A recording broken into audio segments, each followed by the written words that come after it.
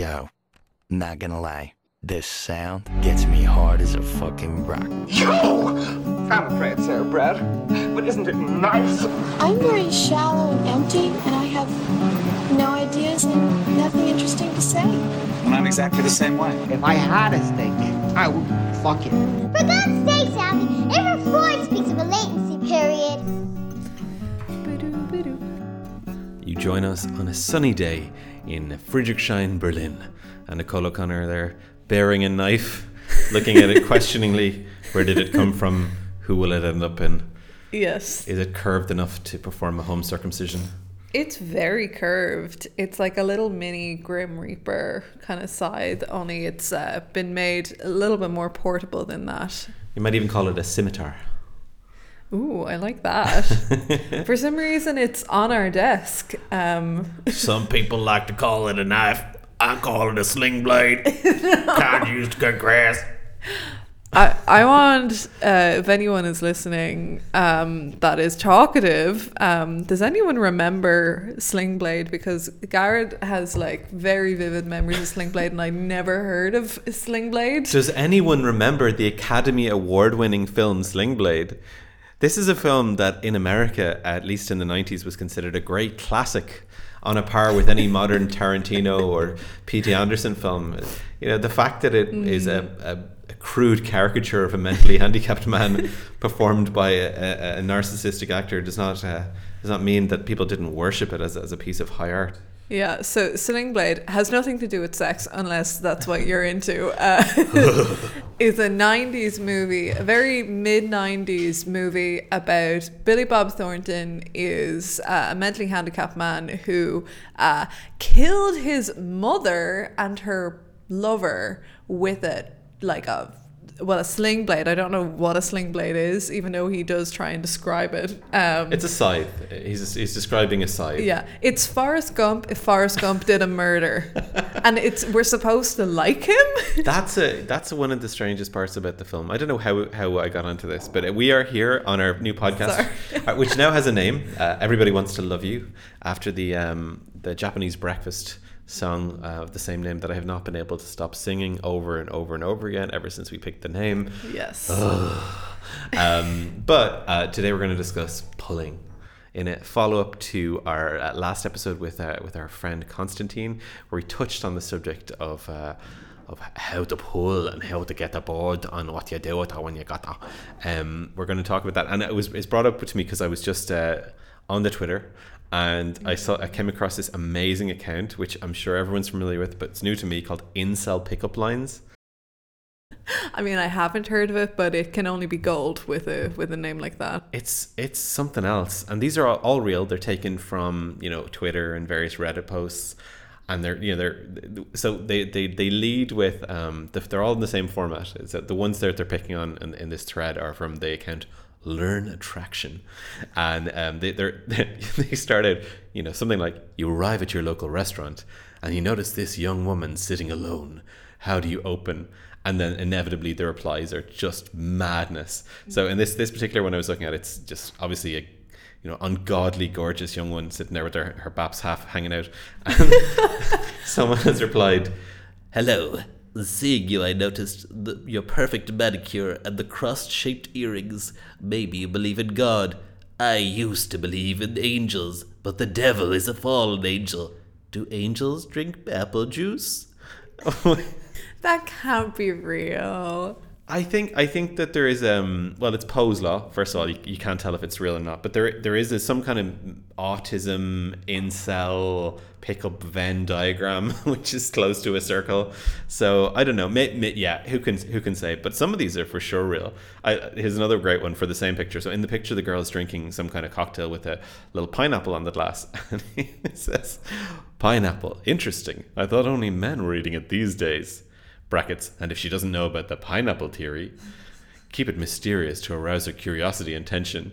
Yeah, because later that night, when you've enjoyed lots of pineapple, she'll be drinking your cum like a tap full of Pepsi. Oh God, you deluded loon. Yeah, that's not even how biology works. At least even if you were lashing the pineapple into you, it would take a while for it to be absorbed into your body so much that your sperm would taste like pineapple. I feel like lashing the pineapple into is another alternative title for. Can we go through the list of potential titles that we had before settling? There's content. People love content. I've heard about this fascination with content. Yeah, so we went through a number of different titles, and we even Googled, like, you know, just to make sure people hadn't like taken one. So I don't know if we like edited down the list. But yeah, you can tell us if we've made a terrible mistake and we should have obviously gone with one another. The ones in the following list that are bad are obviously Nicole's, and the ones that are genius and you couldn't bear to live without these as a title in your podcast app, they're obviously mine. I will be claiming the ownership because I remember what ones. You know which ones? Okay. I think so. Well, I'm telling you right now that Vibeless Lives was not one of mine. That was not mine. I don't think so. Oh, that came down from the gods, did it? Heaven itself spake into the simple note and wrote in Vibeless Lives. Okay. I think that did come to me, but in my defense, I was very tired and I think I was on the train and I was like, oh, what about Vibeless Lives? I too get very tired, so I'll give you that one. Strangers in Berlin, that was one of mine, and I really liked that one.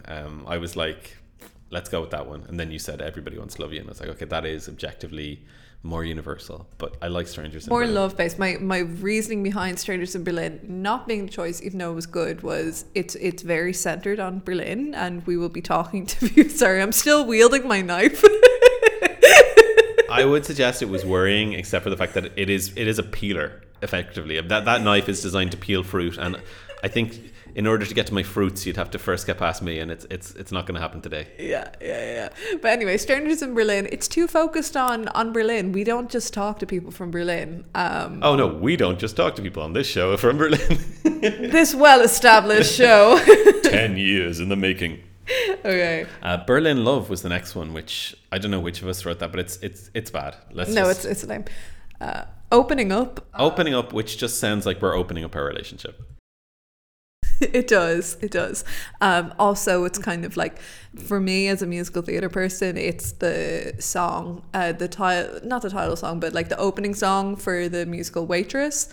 And it also makes me think of someone opening their legs, and also like the opening of a show. Spread them. Yeah, shred them. Can we go back and change it to shred them? What else we got here? We got... Let's do a highlights. Let's do best of. Let's not torture everyone with our names. You make a good point. We don't have to go through this whole list. One that we really got close to, and you guys, whoever's listening to this, can tell us if it was a goer or not. It was Cutie and the Pie. I mean, we talked about this for a long time. Yeah. If we ever made a podcast, we'd call it Cutie and the Pie. It was basically the name. Like, we were telling people, like, oh, we have a new podcast called Cutie and the Pie, with the idea of one of us being the cutie. And oh, you're sweet. No, I'm the pie. Let's be honest here. We didn't go for that in the end, because I think it's like cutesy, but after a while you'd be just like wandering around being the pie. I feel like it would quickly grow cold. Yeah. What else is good here? We Share Everything. This is another one of yours that I was like, dude, like that's like a swingers podcast. I think some of these are more like, I was just writing things down. Aftercare, you were really big on that one. Explain that one to me again. I really liked aftercare because it's a term related to sex. It's if you're practicing aftercare after having sex with someone, you normally like talk about what's gone down, and you know, you're checking in with each other, so it's kind of like made sense for a sexual discussion. Yeah, but that's a specific to like a BDSM scenario where you've done some kind of negotiated, like highly, as Dan Savage likes to say, varsity level sexual activity. This is true. So also connotes like intense, like intensely specific hypersexual shizzle. I think this was the problem that we were having. There was a lot of like hyper specific things that these names were like calling to that didn't work out. You liked We're All Naked. I think I liked it because it's so dumb, and you know, it harkens back to that thing, everybody's naked under their clothes, which, you know, for some reason I've always found very funny, and I say it constantly, you know. Yeah.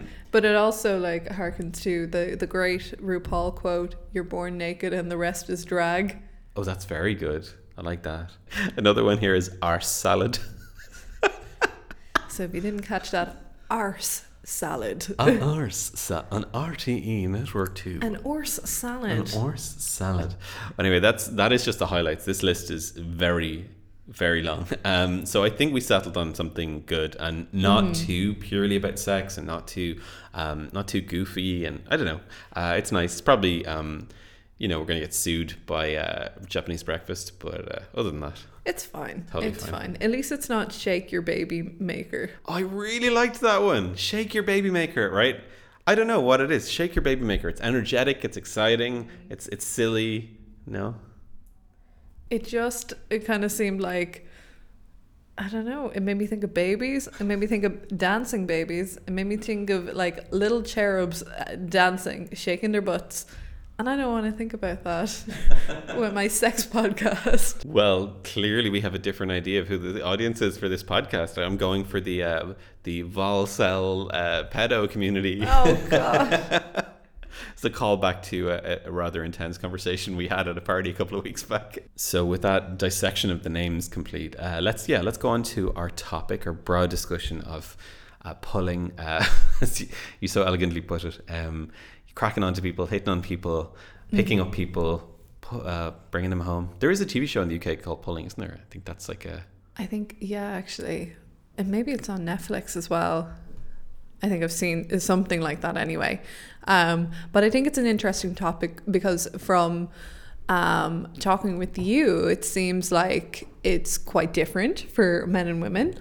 How you pull. I mean, of course it is. Or how you hook up with someone. I don't know, like how many girls, in my experience, like women that actually go on the pull, other than like, oh, I'm gonna go on a night out and maybe I'll kiss someone or someone will bring me home tonight. Like that's probably as much as the people that I know do as far as pulling.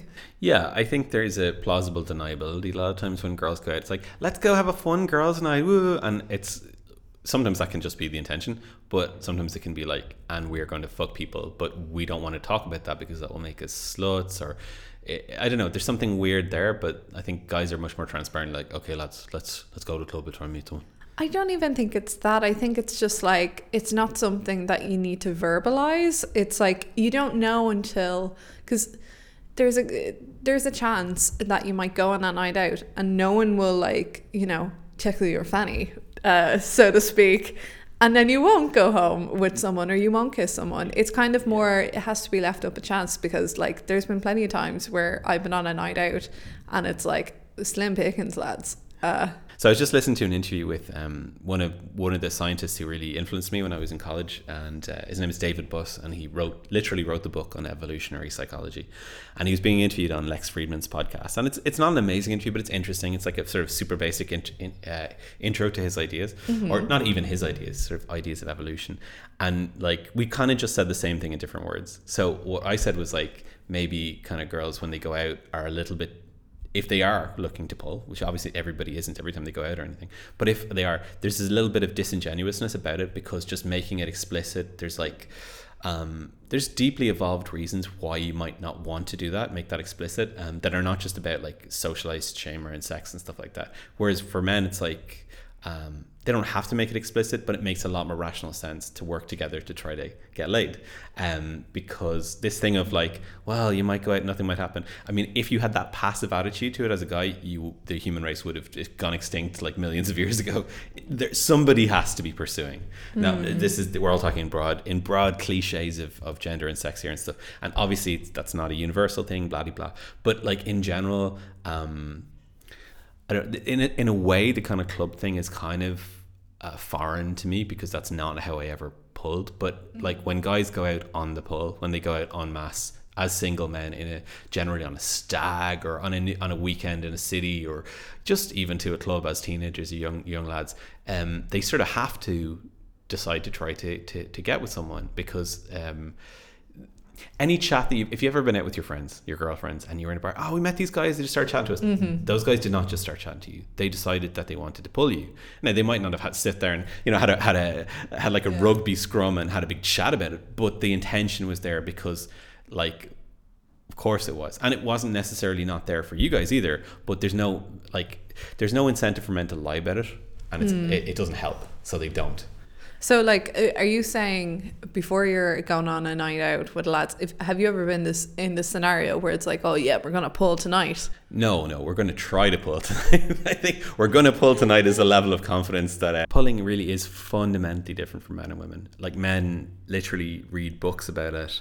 Men compare each other's amount that they've had sex with, not in a like a hoo, but in a like, you know, am I doing okay here? Men like strategize, men boast about their conquests. I'm not saying that women don't do it, but it is different. And it comes down to this thing, which is that basically, hypothetically, a Genghis Khan style super fucker could have like millions of children, right? Or you know how it keeps happening over and over again that these fertility doctors like replace the samples with their own semen and make loads of kids. It's happened a whole bunch of times, and that's obviously a loon that would do that, right? But why has it happened over and over again? Well, obviously loons might be drawn into this occupation, but the reason it happens is because there's a massive evolutionary motivation to have as many kids as you can, right? But a woman can obviously have only as many as her body will carry. Like, let's say, you know, super healthy person, you know, maybe it's 20 or maybe it's 25 max over a lifespan, but a man could have millions, right? So lots of the ways and men and women are different in how they approach casual sex are to do with that, not to do with like being socialized into thinking this or that about sex or safety or any of that shit. Not that that's not important, but there's something much deeper. Like, if you had an ancestor as a guy who was like you know, too reluctant to hit on people, then he's not your ancestor. So you just didn't have that. We are the descendants of the people who successfully made it. So some in our lineage, both for men and women, we had to do the right things. Women had to do the right things to get the investment that they needed for their children not to die. Men had to do the right things to impregnate women, and depending on a lot of other factors, they might have had to invest as well, because we are a species where men don't run, you know, necessarily. They also do invest in their children. So we're really complicated. You know, there's some kinds of apes where it's like they fuck all the time and they don't even know who's the father. There's other kinds where they pair bond, but we're in between. We do a bit of both. We cheat, we cuckold, we have short-term sex and long-term sex, and it makes it really complicated and weird. But ultimately, at the end of the day, the big difference comes down to the fact that technically a guy could go to a club and fuck 20 different women. They could all get pregnant, but each of those women is at best getting one baby out of or maybe two if it's twins, you know what I mean? They're not getting 20. So that fundamentally changes on a deep primal level everything about our sexuality, and it's not like can't be hand waved away. So that's where all the weird shit that men do, like from catcalling to, you know, texting a random number being like, oh hey baby, and then oh sorry accidentally, you know, all that weird crazy bullshit. Yeah, it all makes sense in that context, right? And the way that men change as they age makes sense as well, because as we get older, the incentives change, and it's more likely that you're going to be have more resources and show those off as a way to get a higher status mate and have a better quality of child, all that kind of weird, gross, evolved stuff. Yeah. We're a long way from coppers. That's what we're trying to say. Coppers is a weird, unique phenomenon. Do you want to describe coppers to anyone that hasn't been? God, it's such a cliche. I'm sorry I even brought it up, but it's basically this club in Dublin that it has, I don't know, like 3 floors. I've only been there once, and someone paid for me to go in, so it was not a promotional thing. I kind of made it sound like that. They're like, we need more honey and coppers tonight. No, more like it was like one person out of a group of people was like, come on, we go to coppers, and we're like, it's like €10 in, and it's like, oh, I'll pay for all of you to come in, and yeah, that's how it happened. And wow. Yeah. So basically, it's a big nightclub on Harcourt Street, which is like basically like clubbing street, even though you have coppers and diceys. I think that's like all the clubs. And people go, and it's kind of known as the place where you go to pull, so to speak. Yeah. Where a certain kind of person goes to pull. I mean, it's primarily it's kind of known for guards and nurses. I don't know. I don't know how represented that I is. don't know why. And like culshies being people from outside of Dublin, at least from my Dublin definition. You might disagree, being from just outside Dublin. I think Nicole thinks that anyone who has to get onto the M50 at any point to to go home is a culshie. Literally. I'm sorry. Like, it is what it is. You can't choose where you're born. You just have to make the best of it. I wish I came from the country and not like a gross little satellite town just outside Dublin with no countryside and no amenities or anything to do. That is infinitely worse. Yeah, for some reason it's known as a place. Basically, it's the place where you go if you don't really know Dublin that well, but you know, it's like a guaranteed place where you can go and kiss someone. That's mad. It's mad to me. You never did that? I never did. I don't know. I have a memory from when I was 13, right? And this is one of the few times I went to a club as a teenager, and I went with my cousins. And it was sort of a legendary ladies' man, and more on, you know, my level of naive young fellow. At some point, we were approached. This girl came over with 3 of her friends, and she was the spokeswoman of the group. And she said, you can shift any. I think she probably said Frenchie, because this was Frenchie. You can Frenchie any of my friends. And I said, what about you? Because she was significantly more. I believe the politically correct term is conventionally attractive. She was significantly more attractive than her friends. And she said, no, not me, my friends. And so my cousin was like, okay, and he went off with one or more of the friends, and I said, no thanks. And I kind of nursed a Fanta or whatever it was I was doing at the time.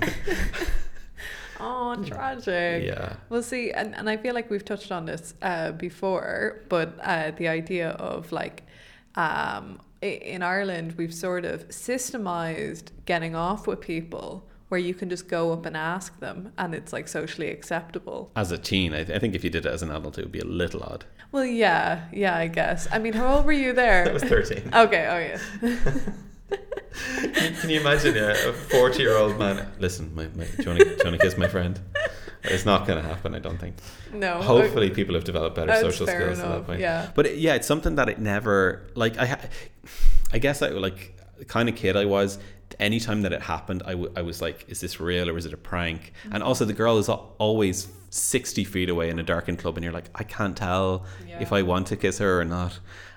So I just kind of, the whole thing didn't work for me, and I never really did well in that environment at all. No, I don't think people could do well in that they may kiss a few people, but I don't think people really enjoyed it, other than like a basic ego thing. I don't think anyone's really getting off on it. Yeah, I think in a way you could argue that clubs are designed so Chads can meet Stacey's, and to use some incel terminology, and that's, well, maybe just so that regular girls can the many ambulances of Berlin. That is the Krankenwagen. That's one of our listeners who passed out from the steamy discourse. But I think in a way they're designed so that girls can kiss guys that are like, tall and good looking, but probably unpleasant. And everybody gets to enjoy the arrangement, because the guy gets to spread his love around, and the girls get to kiss the guy or whatever without having to deal with the fact that he's probably a twit. And like the guy in my class, there was a guy in my class who I vividly remember him putting on foundation or concealer or something before I went to the club to hide his cold sore. This is at like, again, 14 or something, and this guy was good looking and a literal sociopath, and that was his weekend ready. He was off to give some people herpes. That is just disgusting. Yeah. I cannot even fathom doing something like that. Like, I hope he didn't graduate to like genital herpes or like gonorrhea with that behavior. I don't think this guy was given any women oral sex. I think he was a pretty selfish kind of a character. Right. Really not a good dude. But for I think, and obviously there's a bit of sour grapes or whatever, but I always kind of thought that the club thing was just, the fact that you can't talk it really disincentivizes any kind of idea of who the person is. Yeah, which is why the smoking area is always the best place in a club environment. Yeah, if you smoke. I mean, I don't really mind if I have a few drinks on me being around smokers. I always hate it. And I always found girls who smoke just like, it's like an instant turn off for me. I see someone cute and I'm like, oh yeah. And then she brings the cigarette up and I'm just not there for it at all. Funny, I keep mentioning to you that Anya Taylor-Joy is a smoker, but it doesn't seem to... I actually, you know what? I've totally gone off Anya Taylor-Joy. What? I have, yeah. I was looking at an interview with her last night and then one today and I was like, she kind of just looks like an evil fish. But she's gorgeous on camera. Like she in does movies, look well on camera, yeah. She's beautiful. But on other cameras, on talk shows, she just looks like a fish. Probably in real, I mean, I'm sure if she was here, we'd both be just simping for her gorgeousness. But just, I don't know, just, you know what it is? I'll tell you exactly what it is, right? Okay. Thinking about it now, introspecting a little bit more. She is very physically attractive, but I honestly think that she just doesn't... We actually were talking about this last night. We were. I was a bit stoned and we were talking in bed and I was just fantasizing about the ideal personality that she could have. Yeah. And in my mind, she was kind of like the dude meets Jennifer Lawrence, kind of hanging out in her like cargo pants, smoking a fatty, just chilling, putting on some Sublime records and discussing, I don't know, Terence McKenna. And then I was like, but what if she's probably more like this? And then she was like, the second version, she was like a kind of an intellectual. She'd really learned to play chess at a high level to be in the Queen's Gambit. And she was again kind of cerebral, but more icy. And you were like, nah, she's just... Well, what did you say? I said because I actually have some mutual acquaintances with her. So I know one of the girls that I studied acting with when I was a teen, I saw her post pictures with her on Instagram, like at a party or whatever. And she looks a little bit like Anya Taylor-Joy as well. There's this certain type of like... I think you are rounding up a hell of a lot there. Okay. I've seen this girl as well. She does not look like Anya Taylor-Joy. No, but she's a certain type where like very thin, blonde, pretty in the London acting scene, but not the thespian scene. It's specifically the ones that are going for movie acting, and they just kind of hang out with their boyfriends who are really skinny. They walk around Camden Market, and like their fellas are on EastEnders every now and again, and they're like, "Hoorah, you right, darling." And Anya Taylor-Joy has one of these vapid kind of like rock star London boyfriends, and it tells me everything I need to know about her.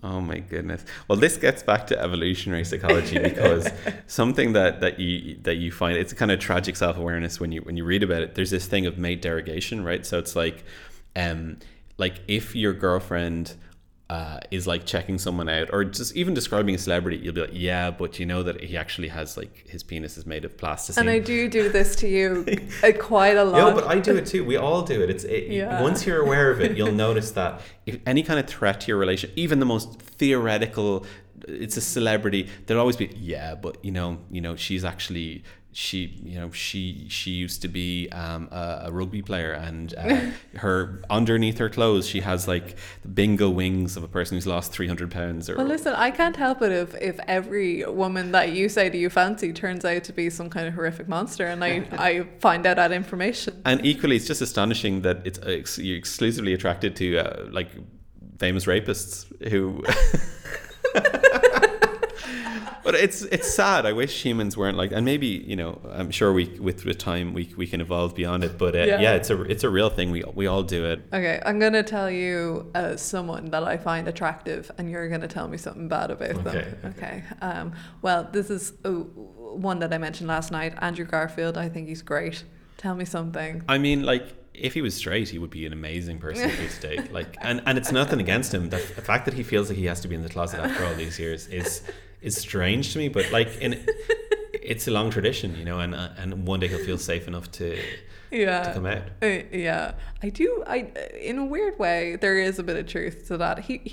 You seem to have gotten very gay after he did Angels in America. You see how effective this is why millions of years of evolution have trained. I'm sure Andrew Garfield is a lovely and entirely heterosexual man, and even if he isn't, there's nothing wrong with him doing whatever he wants to do with whomever he wants to do. Exactly. But that is an example of how easy it is And obviously it's more nuanced. We're exaggerating for effect. People can do it in real subtle ways. And part of why it works is because we have this thing called, salience, right? So it's like if you hear your friend is pregnant and you walk down the street and like, pregnant person, and you're on the train, pregnant person. Yeah. Once something is activated, we perceive it more, so it's just kind of like, it's ready to be observed. It's always there, but there's a lot of things always there, and we don't see everything. We just see through these narrow tunnels of things we're ready to see. So when you say, you know what, that guy, or when I say, that guy, yeah, he's nice, but he just touches people a lot, or some bullshit. Like the next time you see him, anything he does, you'll be like, wow, he is touching everyone a lot. And it's probably not even true. It's probably just some kind of paranoid bullshit that's been run into your head, It's so easy to trick people into doing that as well. Like, not to sound like a total sociopath, but it is very easy to manipulate like a group of people to like feel differently about one other person if you target one person. And tragically, like psychopaths and sociopaths do that, right? And it's something that takes a long time to see. But in groups of people, they'll drop little hints about people and push people in little ways and kind of ready them.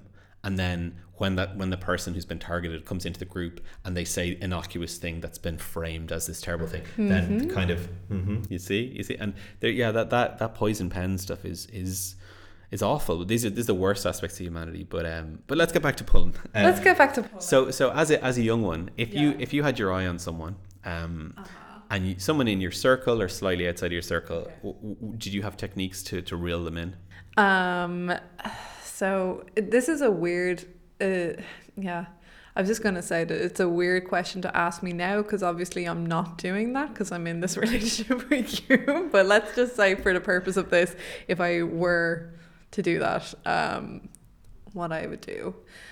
Well, what I always did when I fancied someone was, I very quickly lose control of my ability to kind of monitor myself.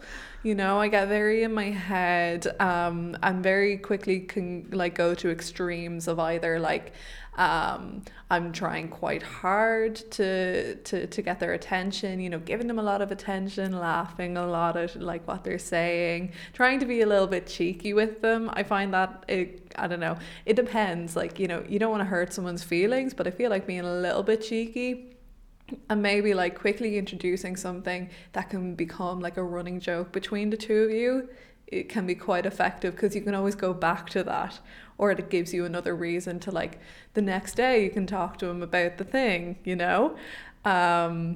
but yeah, if I like the person quite a lot, then I can convince myself like, oh Jesus, I was acting way too full on there. And then you completely retreat. And this is something that happened to me quite a lot when I was single, where I'd like go to these extremes and the lads were probably like, what's the story with her? I thought we were like, having fun or whatever. And then suddenly I'm like not talking to the person and just being weird, just being like very self-conscious in a way. So I suppose, and I have pulled like quite a lot, but pull can also be like kissing.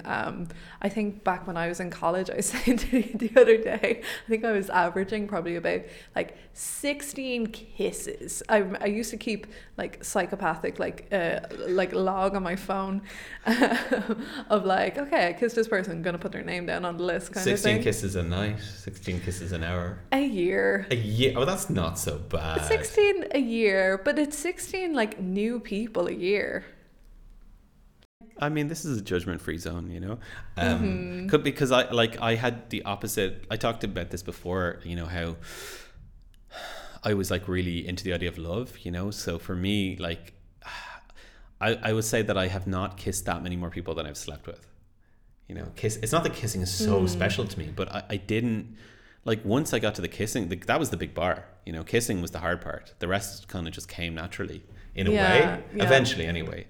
So like this idea of like, but it's to do with the age, because I wasn't going to clubs, shifting a bunch of people when I was younger. So if I had, obviously, then we wouldn't have all been bonking afterwards, Yeah, exactly. And like I'm 26 now and we've been together for a few years, and like I didn't have my own apartment or like the people, because you're at that certain age, like you don't have anywhere to go to fuck each other.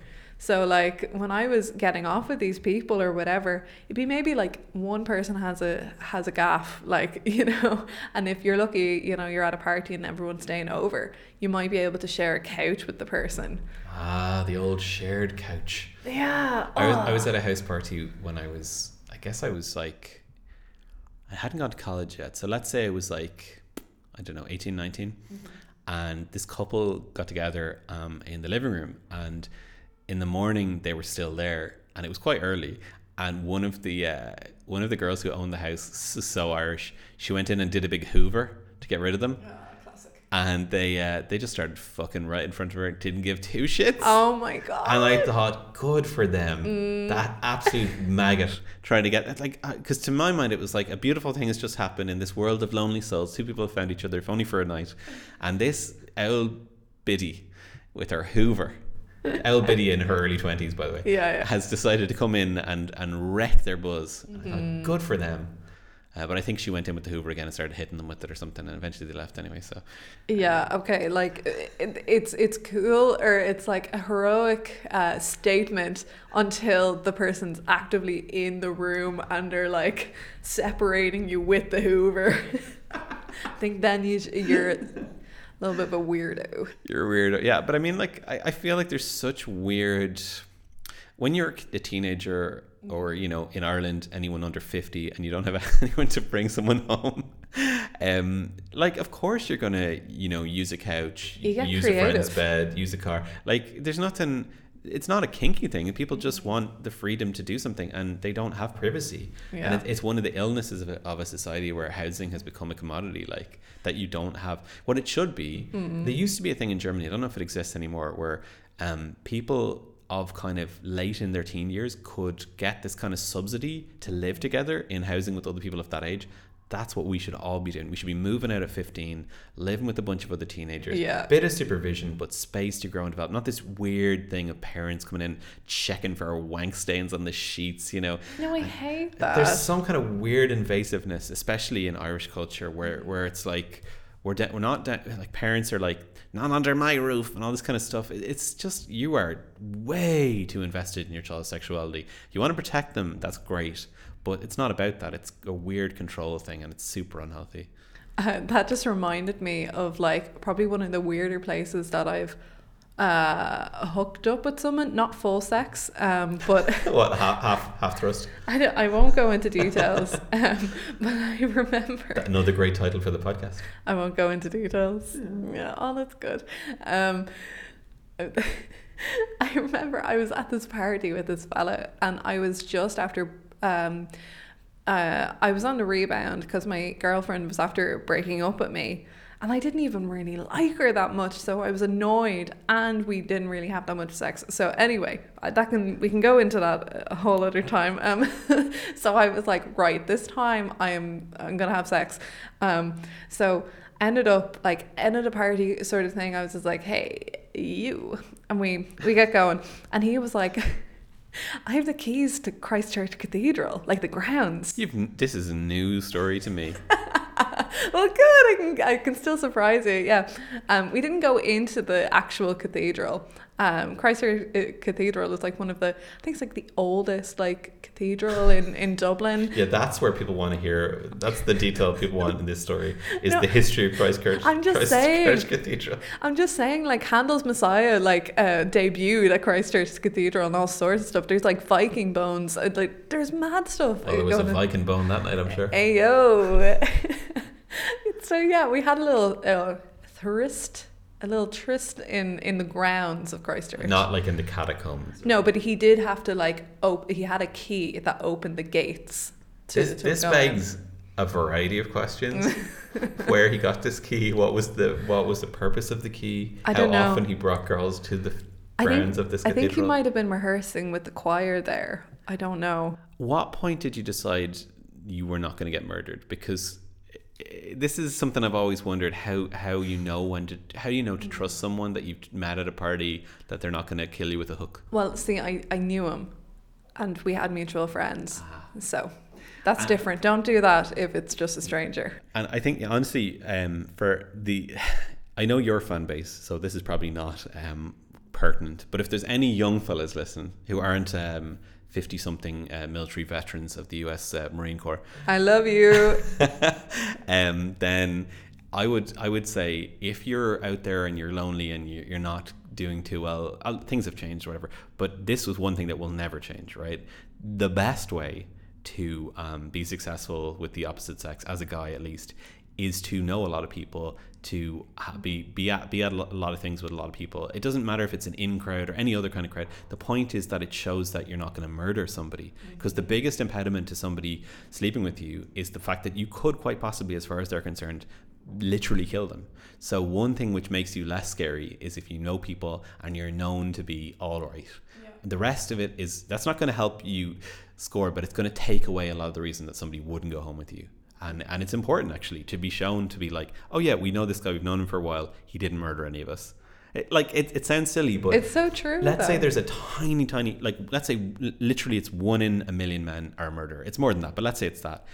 That's enough. If that murderer kills, 100 people, that's enough of a risk to put a big damper. But it's not murder, right? It's like murder, domestic violence, acid in the face, not taking no for an answer, and raping somebody. All of those things are things that women, especially young women with young lads who are drunk and whatever, need to look out for. So if you can demonstrate that you are not like that, not by trying to be a nice guy, but by just knowing a lot of people, and just who can then say, yeah, he didn't kill anyone. Oh, he slept with our friend and she's still alive and likes him and was not attacked. That's like, this seems obvious, but it's not obvious. And it's not obvious in how people act. And I think the best way the worst way to get to pull an individual girl is to become friends with her.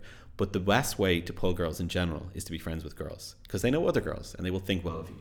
Yeah, exactly. And there's something really attractive about a guy who has a lot of friends, or at least, is surrounded by people.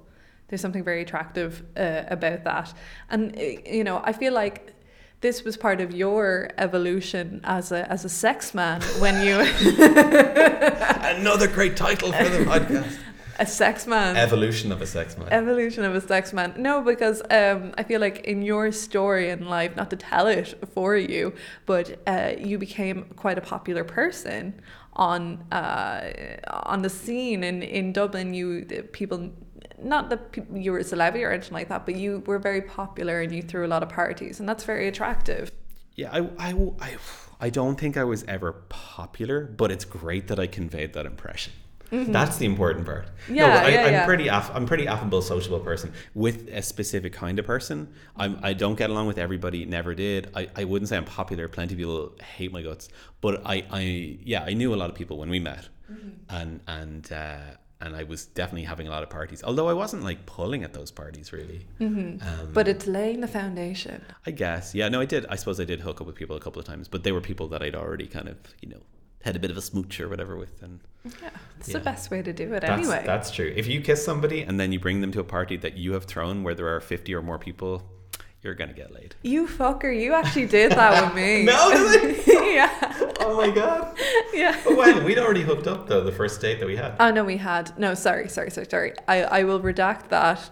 We had hooked up already, but very early into us dating, you threw a massive party, and you were the host, and it was your party. Everyone was like, "Oh, Gareth," and I was your lady of that party. Oh, you know what I mean? And it made me feel quite nice. And you've been my lady ever since. Yeah.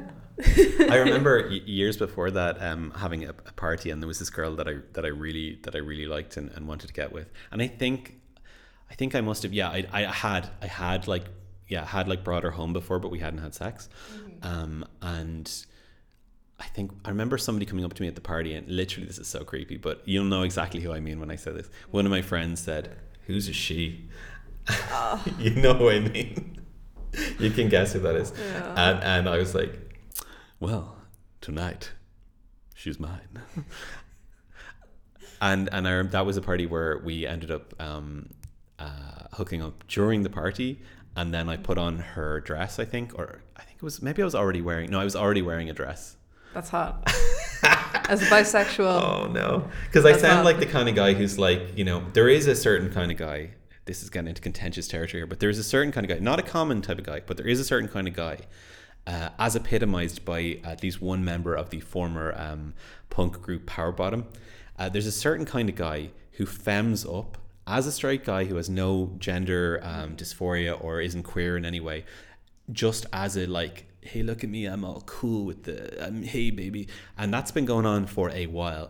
But there is a subtle, I think there's a difference between that and just kind of being like, I'm mad, I'm wearing a dress. I hate to think about me being in the first category, because I've never gone on the pull in drag or anything like that, but I did used to put on dresses at parties, and the more I think about it, I kind of think I was kind of not trying to be like stolen valor for like queerness or anything, but just being like, you know, like, I don't give a fuck, look at me, I'm all, you know. Yeah, there's a certain amount of rebellion that just comes with a man wearing a dress. Yeah, I don't know. Yeah, I definitely, I know the kind of guy that you're talking about, and it's more the ones that would like paint like one thumbnail like with nail polish, being like, yeah, I guess I'm kind of sensitive, you know. Yeah, the kind of guy who in the 90s would have like given himself self-harm scars just so he could tell girls about it. You know, I mean, like, this is not a common type of person, but no, and not to like, I'm not trying to disparage anyone that actually wants to cross dress or whatever, identifies as a different gender or does self-harm. I'm not talking about that. I'm really kind of talking about a specific kind of psycho that I've run into a few times. But I wanted to both talk about that and then go, I'm not like that. But I'm definitely not. It's not a strategic thing. But you've never put on a dress around me. I never have, yeah. But I think I also got around what sort of happened after that. There's a bunch of personal stuff to whereby the sort of group that the big party stopped happening, basically. And so I kind of lost a lot of my sort of like whatever vibe I was on at the time of just like, woo, it kind of went away. And it hasn't really come back in the same way. I'm more sociable now than I was for a long time, but I'm not in that place where I'm just like free to be chaotic, low-key Gareth. Yeah. Low-key like the Norse gods. Yeah, not low-key like the chill bro. Yeah. Can I read you something else from this Twitter account? Please do. The lowest form of content reading from Twitter accounts. But I was looking for more. This is demented, right? So this is a conversation from, I guess, I don't know, I can't tell the platform because it doesn't look familiar to me. It's probably Bumble or something. And it's, I guess this is the girl. And she's like, hey, I just wanted to hit you up and say I had a good time with you last night and I'd love to go out again sometime. The best possible message you could get after a date. She's reaching out, she's being chill, but she's also just explicitly saying, I liked you and I want to go out and date again. That's a very rare message to get in that form. The guy replies, I had a good time too. I'd love to go out again too. But can I be honest with you for a second? The girl says, sure, go ahead. And this is where this man reveals that he is exactly the kind of person that we were talking about earlier, who one of the reasons that girls don't hook up with guys as often as guys might like is the potential that the man is this kind of person. And he says, I couldn't even believe you agreed to go out with me. I never imagined it in a million years. I thought that after you would realize that you made a mistake. This is where buckle up. He goes, I honestly thought about raping you because I thought I would blow it and never get a chance to do things the right way. But after last night, when you saw how nice of a guy I was, I knew I had an actual shot. I know that's a lot, but I just wanted to get that off me. No, keep that to yourself. Actually, I feel so good for this girl that, you know, he showed his true lizard skin. Unfortunately, too late that she couldn't have avoided having sex with him. But oh my God, how do you fumble the bag that hard after you've had sex with someone? What the fuck? I mean, I don't think he'd had sex with her. I think there had obviously been a date in this hypothetical scenario, but I don't think there was sex. I'm going to go out on a limb and say that this man had not had sex with her. Okay. Thank God. It could be fake. Anything on the internet could be fake. But there is, you know, we'll talk about it in another episode. But I think incel culture, and it's been addressed ad nauseum, but I think it is one of the most toxic things to come out of the internet. Not because of school shootings and all that stuff, although those things have happened and in some cases been related to it, but because it makes people who are going through an awkward stage of life, maybe they're nerds, maybe they are on the autism spectrum, maybe they're just grew up in a weird way because their parents were super religious, or they lived in a really rural place, or they had a mother or a father die early, or they were orphans, or any number of other reasons that can make somebody weird with the opposite sex. it makes them go, I am this. Not I'm going through this and I need to get better. Like when I was a teenager, you would go, I'm shit with girls. How do I meet girls? And you would try different things, or you would talk to people, whatever it was. But no, now there's a way where guys like that can go, I am an incel. This is what I am. Yeah. And it's got all these forums where other people can talk about how only chads get laid, or how like girls are bitches, or even good stuff, even women are better than us and but it's all toxic. All of it's fucked up, and all of it makes the idea of sex this weird bigger thing than it should be, while also making it seem impossible. It's so fucked. It's just, yeah. And the thing with that as well, it is a little bit like a cult in a way, in that it's a community that shares all of this, that constantly shares this information every day. So it's penetrating your brain. Penetrating your brain. Also a good possible title for the podcast. It's the only thing that's getting penetrated for these poor boys. What about the fem cells? But the thing is that there can be a lot of shame then if they want to go away from that community to a certain extent, you know, if they're like a former incel or whatever, you know, sometimes they give out to people who say, oh, you know, I kissed a girl, or like whatever. It becomes this thing where you're like, no, this is my identity. I relate to these people understand who I am. I'm not deviating from this because in some kind of way I feel having this community makes me feel better. Yeah. And I literally just saw earlier today on Twitter, there's like a famous, I was scrolling trying to find it again, there's some kind of famous right-wing loon who kind of Louis Theroux has talked about, and other people.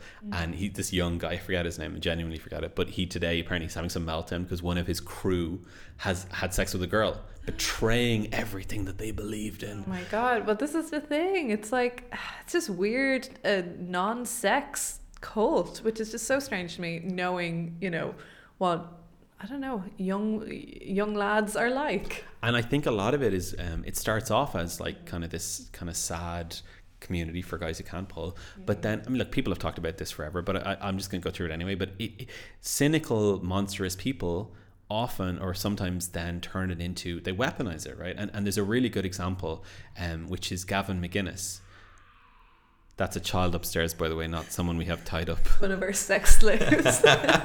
There's a young family above us, and they're usually very quiet, but not today. Not today. But yeah, so Gavin McGuinness is one of the founders of Vice magazine back in the 90s, and by all accounts, very smart person, very successful in business. Left Vice magazine, fell out with Shane, I forget his name, the other guy who founded it, and went on to found Rebel Media, which is a far right radio show, YouTube show, podcast, all the rest of it. And he founded the Proud Boys. And one of the main things that Proud Boys is a weird organization. They're fashy, but they're actually not white supremacists. They actually are led by by a Hispanic guy who's now in jail, I think, for like something awful, and have a lot of African American members and stuff. But they are very fashy. And one of the things that they do is you have to go through this like no fap. Right, and I think NoFap originated from, or was at least popularized by the Proud Boys. And there's a NoFap on Reddit. And NoFap, in other words, don't jerk off, right? But putting people in, that's one of the ways that cults indoctrinate people, is to take away their sexuality. Yeah. You only have sex with this person, or you don't have sex at all, or any number of other ways to crush people's sexuality. Cults like the fucking Catholic Church. But like that is how you turn people. Suddenly they have all this energy and they feel like, yeah, they always talk about how they have more energy, way more energy than I've ever had before. And they never do anything good with it, right? It's always like, now I have the energy to go and like march against, like, I don't know, Hillary Clinton or something. Maybe we should march against Hillary Clinton. That was a bad example. March against abortion or something. Yeah, exactly. Yeah, I just wanted to give you one more of these incel things. And in the grand tradition of the internet, so basically, very quickly things become so like parodized and memed that like whatever original sincerity is gone. So somebody has replied with this mad one, and I just quite like it. So it's a picture of this, again, ridiculously good looking girl dressed in pink in front of a New York type skyline. You're at a college campus. You notice this hot girl checking you out. How do you open? And somebody with a Patrice O'Neill avatar replies, "Oh, hi, I can't help but notice you're wearing pink." Her, "Haha, yeah," stares awkwardly. "Well, pink is my favorite color because it reminds me of pussy." Her, gets extremely wet. Want to check if mine is pink too? Done deal. This is actually very cute because that's the thing that I was looking for on my phone. Oh. For the podcast. This happens so often that I'm like, oh my God, I just sent you this thing, and Nicole has just sent me exactly the same thing. Yeah. Because we are the same person. We are the same person, and that's extremely sexy.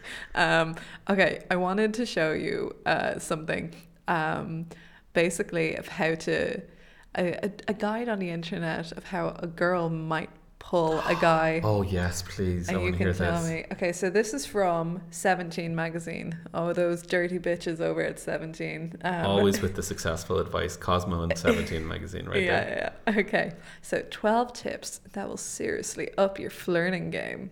So quite innocent. We're just flirting here. Okay, number 1, be confident.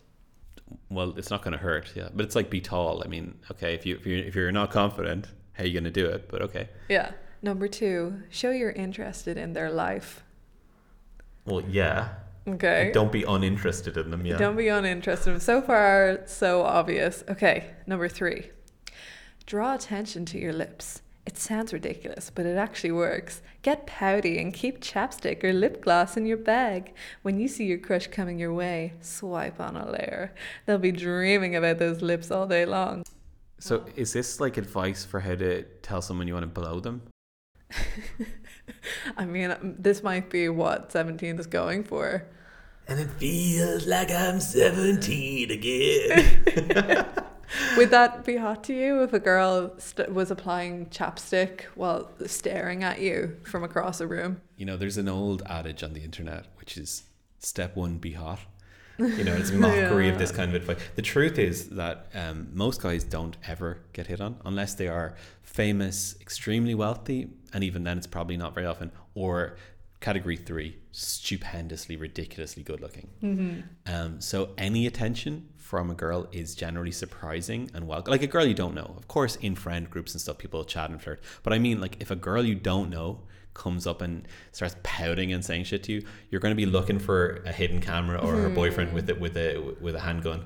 You know, it does not happen. So I mean, of course it does. I mean, it's very rare, right? So all this shit is all just nonsense, because if you're cute, and obviously this is advice for, I presume, 17-year-olds, but if you're a teenager especially, right, and you're cute, you just need to talk to the guy. If he's single, and unfortunately mostly even if he's not, and he's a teenager and you're a teenager, and you're at all comely, you know, you don't have to be phenomenal, you just have to be a humanoid. You don't need any techniques, because the majority of guys will just be like, you know, I'm gonna do whatever I can to make this happen. You make it sound so easy, and it's a thing that I hear a lot from guys and from incels, who are also guys. Do you hear a lot from incels? No, I'm just chronically online, so I do read their opinions sometimes. And that's not that I'm not going on to like incels on Reddit or something like that. That they just are on the internet. They're like, you know, furries. They just pop up every now and again. But this idea that it's so easy for a girl to get laid, and I don't know. It depends on your definition of like what you want. Because I always found it quite not difficult to pull, but I did find it a struggle to like actually like nail someone down. Not literally, but well, that was your first mistake, trying to nail them down instead of trying to pull them. I mean like, you know, you'd fancy someone, but you wanted them to be your boyfriend. You didn't want them to just be a hookup. But this isn't a contradiction, right? Because what guys are saying when they're like, it's so easy for women to have sex, is it's so easy for women to have sex. They're not saying it's easy for a woman to find a man who she finds attractive and have a relationship with them. Of course that's not easy. No, what they're saying is to have sex, because again, for a teenage guy or a young guy, just getting to have sex at all in any circumstance is incredibly difficult. So I do think though, for a teenage guy, if a girl shows interest in him, now this is not to say that the guy is going to kiss the girl in front of his friends or anything like if she's regarded as weird or ugly or something like that, the social stigma might well stop him dating her. But just kissing her, a teenage guy will literally kiss any girl. Like, the bar is non-existent. But that doesn't mean that if you want the hot guy in the school who, you know, he'll kiss you as well, but he might do it behind the bike sheds, you know. Yeah, that was more my experience. But right, so we agree. Like, it's this the thing. I think people often talk past each other because they're comparing different things, right? And like, yeah, it's hard for anybody to find a lovely person that likes them, to be in the kind of relationship, whatever that is, that they want to be in with them, whether it's for a night or a lifetime. That's hard for all humans because people are really complicated and difficult, and we disagree on lots of things, and where we all have horrible sides to us, and we all need different and weird and specific things. But just to get hooked, definitely easier if you're a lady. Yeah, I don't. Yeah, there's not really a part of me that would just like randomly walk into a room and be like, yeah, okay, there's a man there, I'm just gonna have sex with you. Like, basically 0% chance and that's I'm gonna do that right there is the big difference between at least straight men and straight or bisexual women. Unless that room is like the Met Gala, there's good choices there. Now we get into evolutionary psychology again, because that's like massively high resources, right? Yeah, and status. Yeah, you know, every person there is rich, famous, probably very beautiful. And Andrew Garfield was probably there as well. So what else did you do as a young'un to pull? Yeah, it's hard for me to say. Unfortunately, I feel like a lot of my pulling happened with the aid of alcohol, which is, I know when I think about it, it's actually quite sad. But like, it's just kind of, in Ireland, there's not a lot of socialising that goes on that isn't based around going to the pub or going to a party and that kind of stuff. So you were spiking young fellas. Basically, no. I wasn't spiking anyone, but I feel like when pulling people, it was, you know, I was a little bit more confident because of booze. They were a little bit more less guarded because of booze. And I don't know, I always just found in my time, back in my day, eventually I would just kind of like charm them, and then we'd like kiss. Aww. What? That's very sweet. You are very charming. Thank you. And it's definitely like something that I was very attracted to. I remember like the night that I asked you out, and you just seemed like almost like lost. We were at this birthday party. You just seemed like really like, oh, what's going on? Oh, and I was just so like, oh my God, what a sweetheart. I just want to make her okay and take care of her. Oh. Yeah. Daddy mode activated. Oh Jesus! Sorry. But just like, but you were very adorable, you know. And something people always say about you, because you have this kind of very vulnerable, which is real. Like, you're quite I don't think you're vulnerable to attack, but you're quite a sweet person and kind and stuff. I'm quite open, you know. I don't have a lot of like bullshit about. I don't know. I don't put on a front to be like, oh, well, I'm actually just like, I'm grand, you know. And I've known people who have put on, like, have literally called themselves like, I'm the ice queen and all this kind of stuff, but really they're not. And I think it's just unhealthy. And if you own it, it can become quite a charming thing that you can utilize. Yeah. And manipulate. You're not like other girls. I'm not like other girls. No. But that brings me to, we were talking about this earlier, the derogation thing. And there's this awful term that I think is fucking misogynist as fuck that women exclusively use, which is pick me. What did we do? Oh, yeah. Because it's basically like a girl that's actually like likable is a pick me. You know?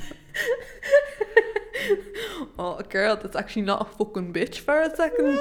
No, not a bitch, but like you can't like things that guys like, right? Oh, you play video games. You're such a pick me, or like, oh, you I don't know, you like football, or you're like laughing with the lads. You're obviously just pretending for it, and it's such a like thing of making the girls seem worse by complaining about her. Yeah, it's really gross. Like. I do find that term quite oppressive in a way. Yeah. Hell yeah. And anything that stigmatizes Jennifer Lawrence is just wrong. Leave her alone. leave Britney alone. Yeah, leave J-Law alone. She's fine. Leave her to eating her pizza and talking about drinking beer. And her dildo collection and... Yeah, all that kind of stuff. Did she talk about those? She did. I think there was. I think it was like, I want to say Conan. Or Yeah. Jimmy. Such a pick me. Such a cool girl. That's another thing. So it's the monologue from Gone Girl about cool girl. She's cool girl. She watches Adam Sandler movies and eats hot dogs and maintains being a size 2. All this kind of stuff. While there is definite truth in that, I've definitely tried to make myself more cooler and made myself more into a mold of like what the guy I want to get, like, you know, more to their interest. I haven't, like, you know, set up a whole marriage around it and you know, changed my entire personality. But I feel like basically the cool girl idea evolved into pick me. And now you can't, like, I don't know, listen to movies, listen to music and watch certain movies without being called a pick me. Yeah, there's such policing of personality on the internet. You know, it's like the whole thing of like, if a guy says his favorite book is Infinite Jest and his favorite movie is Fight Club, run, or whatever. And it's just this weird like snobbery mixed with the sort of the worst case, what's the term I'm looking for, the bad faith, right? This assumption that everybody's lying and faking their personality and that they're all manipulative and you know, fuck boys or pick me's, or it's just these weird like cruel, and it's like the first half of this I was talking all about evolution and stuff, and that's like broad stroke stuff which could seem like stereotypes, but outside of that scientific discussion, the broad stroke fucking stereotypes for people online are poison. They're such if I was like a teenager now and I was like, oh shit, I don't want to be an incel, I don't want to be a fuckboy, I don't want to be like, there's no, it narrows the scope for what you can be or what you can say or who you can talk to or how you can like things. It's just gross, you know. It's intolerant and intolerable. Like, people like each other, and we all, that thing that you described, we all do that, you know. Who doesn't have that experience when you're a teenager, you like a girl or you like a guy, whatever it is, and you go onto their MySpace or you go onto their Facebook or Instagram, whatever it is, and you try and they like those bands, and then you start listening to the band so you'll have something to talk to them about, or they like that movie, you know. It's just natural. We all do it. It's not it doesn't mean you're forging a fake personality in a sociopathic attempt to become a cool person. It's just like you're just trying to like find a common thing because you like the person. Yeah, and I feel like it might also come from sort of like competitiveness, you know, this insecure idea that like, well, if I'm not trying to be mirroring the person that I is the object of my affections, there's going to be someone else who is. Yeah. You know, and then you get mad at this imaginary person who's like perfect for them, but actually she's lying because no woman could possibly like drinking Coors Light. I mean, no person should really. No one should like that, or Budweiser. But there's also, I mean, look, there are obviously people who commodify an image of what the opposite sex wants, like e-girl, Twitch stream girl. Of course. And whatever the male version of that is, I guess it's like the boys who lick their lips on TikTok. You know, the whole.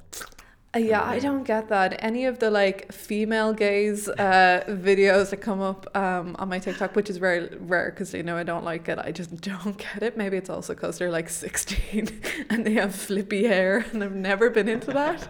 I was always like, even when I was 16, I was like, I quite like Richard Gere in Pretty Woman. Because I'm a whore. Cut the audio, that's it.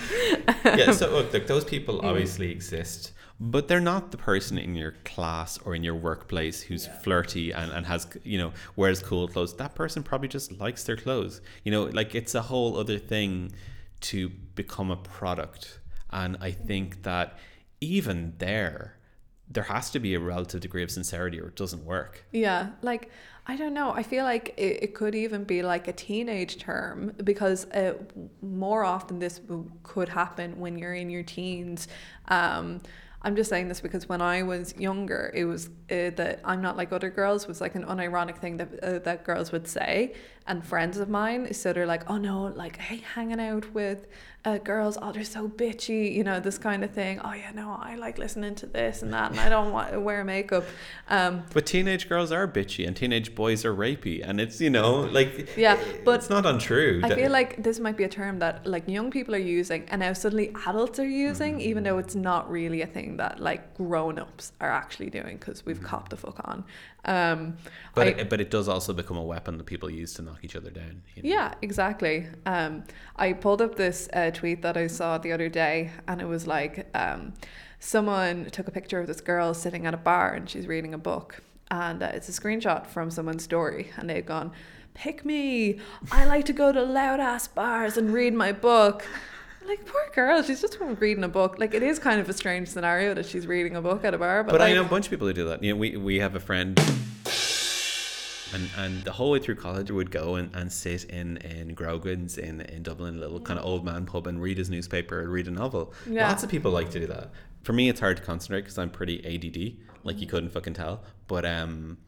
But for a lot of people, that's like a chill thing. I mean, Stephen Merritt of Magnetic Fields writes his music in disco. You know, he's literally listening to other music because his brain is so big that it's too easy for him otherwise, you know. what I find good is that like someone responded to this with something that I find like quite true, where they say people who are insecure interpret every behavior they witness as performative because it would be from them. Yeah, and I think that's the crux of it. That really is. But like, performance is such a weird thing because like, we all have people we want to be. Like, maybe you want to be fit and you go to the gym and you run and you wear the gym clothes, you know, or you want to be like smart, so you take a course, read a book, go to college. We're all shaping ourselves, but it's not. There's a difference between that and being fake. There's a difference between, you know, faking it till you make it, as in trying to be the person you want to be, and actually faking it, being like pretending to be something you're not for a purpose. Yeah, and there's definitely like aspects of like dating someone. I mean, it's there's a great quote that I've read, probably on Twitter as well, obviously where we get all of our great quotes, which goes somewhere along the lines of I can't wait to meet my new boyfriend and find out what my new personality is going to be. Which, there's a truth to that. I mean, we all mirror the people that we love to a certain extent because you're spending so much time with them. You're talking to them. You're finding, you're getting knowledge from them, and you know, you shape yourself to a certain degree because you're two separate people. And you know, in order to live together as two separate beings, you're bound to mesh a little bit. Absolutely. In a way, I think of myself as my personality is an amalgam of all the people I've been friends with and all the people I've dated. Yeah. And I don't know what I would, if I were to take away one of those people, my humor would be different. My things you know, it's not a conscious thing, but if you're with someone and they're listening to a bunch of bands of a genre that you don't like, unless you're like, I'm going to tune it out, you're going to start to get interested in some of it, or at least be aware of it and understand it. And, you know, but yeah, so of course we leave marks on each other, right? What's the point of being alive if you don't? Exactly. Yeah. And I remember someone before at a party, I mentioned that I was dating you and he knew you. And I think I mentioned his age and, I mentioned your age and my age. And he was like, God, and you've been together for, I think at this point it was like 2 years, maybe 3 years. And he was like, oh, really? Oh, God, I couldn't imagine being in a relationship with like that serious. At your age, I think I was like 23 or something like that.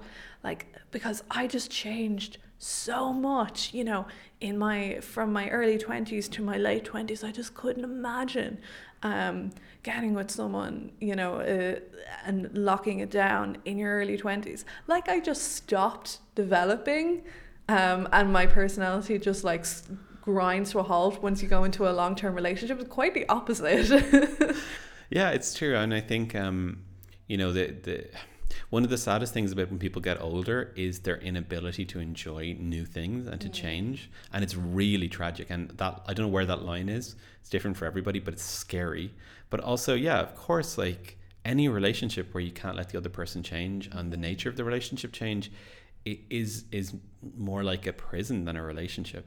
People, I mean, I guess we've been talking around it, the whole, this thing is like the limits that people set on each other, good and bad. But like, we all do that, and maybe it's always bad, but at the same time, like a healthy relationship is about supporting the other person, you know, like, so while we've been together, we've supported each other to move to a different country. I've supported you to go into education, again, to go back to college, you know. You've supported me through lots of health problems that I've had, and to changing my career like a couple of times, and support in this context means like accepting the fact that the person is not going to be as present. Like when you're doing a course just there on top of your job, you weren't as present, or like just making allowance for the fact that some days somebody is even the biggest cool girl. I'm sure Jennifer Lawrence like has days where she has PMS and is a monster to be around, or I don't know, Jared Leto has days where he eats a bunch of hamburgers. I'm trying to think of a female or a male Jennifer Lawrence. I don't know what that would be, but it's probably not Jared Leto. No. Try to pick someone that isn't like a known psychopath, but but like no, it's like the idea that like there's so much to talk about with this stuff. There's such a thing of like all men like young attractive women, and when a guy gets with a young attractive woman who's like older than her, there is a certain kind of thing, people being like, I know what you're there for, but like nobody's dating someone because they're like, well, this is what I deserve at my age. You know, what the fuck is this? You know, it's nonsense. That guy's perspective was basically that you had trapped me at age 21 and put me in amber, and poor me, because I will never change now. I am with Garrett Stack. And based on looks alone, apparently I did, because you haven't aged a day since we got together. Thanks very much. I mean... But realistically, I think we're both well preserved for our age. I mean, I'm you know, it's shriveling a little bit, but we both look younger than we are, and I guess our personalities are a little bit more goofy and youthful than either of our ages. Yeah. But like, that's why we were attracted to each other. I mean, you were like that when I first met you. Mm-hmm. You know, you turned up to our first date with a big messy hair and a crazy 70s clothes, you know. I looked like a tarot reader. You did. I really did. And you know, you're sitting across from me with nice hair, but with the crazy 70s clothes, and you know, I don't think we would have liked each other if we hadn't been like odd people that are a bit socially weird and like too self-aware and whatever. You know, so I don't know. It's like the superficial things about people are really not why people stay in relationships, because all the stuff I was saying earlier is true, and there are, you know, you've got a story about someone that was like, I don't want to tell your stories for you, but some girl that was with a hot guy who's being a prick, and she was like, oh, he's the best I can ever get, and she stayed with him and he was cheating on her. But most people don't do that. Most people stay with someone because they have like things that they connect with, and they grow with each other. And I think that most relationships aren't like horrible prisons where people don't change and develop. They wouldn't last if they were, especially now when you can break up with someone and you don't lose the farm and get, you know, kicked onto the street, which is another reason why the housing shit in Ireland is so bad, because people do actually stay together when they shouldn't, and stay married and stay living together when they got divorced. And I have a friend who's going through a divorce right now, and he's going to lose his home, and he's already, you know, lost a lot of things. And this isn't nothing against his wife or anything, but the process of divorce is like stealing his life because housing is so expensive. But that's not how it should be, and how it is for most people. Yeah. Anytime I've tried to force a relationship with someone that I was interested in, like mostly because they were just like very attractive. Not that you're not very attractive. That's not what I'm saying. I'm going to go on record and say I'm not very attractive. No, but like someone who was only superficially into me and I was only superficially into them, but I kind of wanted something to happen because hormonally I was like connected to them. It always was such a nightmare and like felt deceitful in a way.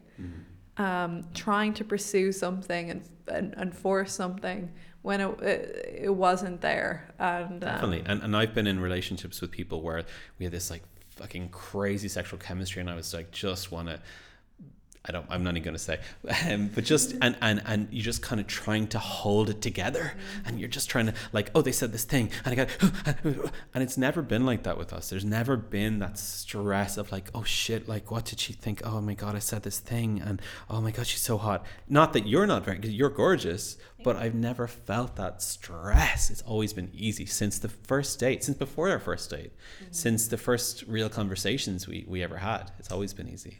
Karen, that's so sweet. No, it's true though, because I always say that you're a key that you're a lock that fits many keys, and I'm a weird key that needs a special lock.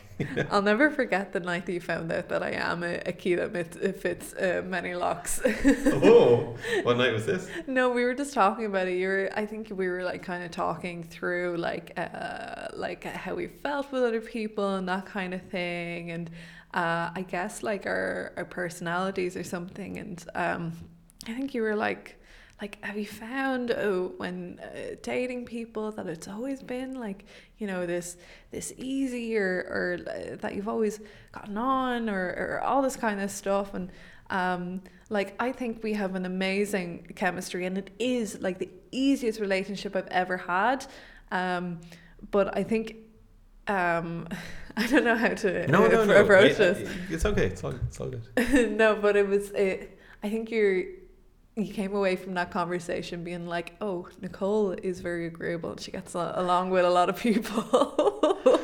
Yeah, well, agreeableness isn't a bad thing, and I'm a pretty disagreeable person, and not even just in relationships. But I don't mean like I don't go around trying to find fault with people, but I have like, I say rigid beliefs, but like what the room thinks is not what I'm necessarily going to think. I'm going to think what I think, irrespective of how popular or unpopular it is. It's just how I am. And it's actually good as a guy for dating, because having I guess what the pickup artists would call a strong frame is attractive to women. Like having strong, not even strong beliefs, but just like, I think this thing for these reasons, and you can disagree with me, and that's fine. That's attractive, but it's not necessarily good for your career or for other shit in your life. It can make you seem obstinate and opinionated and arrogant and all that shit. Yeah, I guess what I'm trying to say is that like my previous relationships looked quite different to what we have. You know, like the last person that I dated before you, it was actually like a polyamorous relationship, and we can talk about that maybe another time without disclosing who the person is, obviously. And I guess I just, you know, and before that it was a relationship where like we just kind of didn't really see each other that often, and you know, we'd meet on the weekends and this sort of thing. I'd been through different kind of relationship dynamics, and maybe that's where my age comes in, where I was just kind of figuring out what kind of fits me. And in those situations, nothing was ever too, I just was kind of like, yeah, this is grand, you know. But ultimately, this is where I wanted to kind of land on. Oh. What? It's true. Well, that's a good note to finish on. And if I have one piece of advice for anyone listening, it's to go see Everything Everywhere All at Once as soon as you can, because it's really good. It's really beautiful. That's it.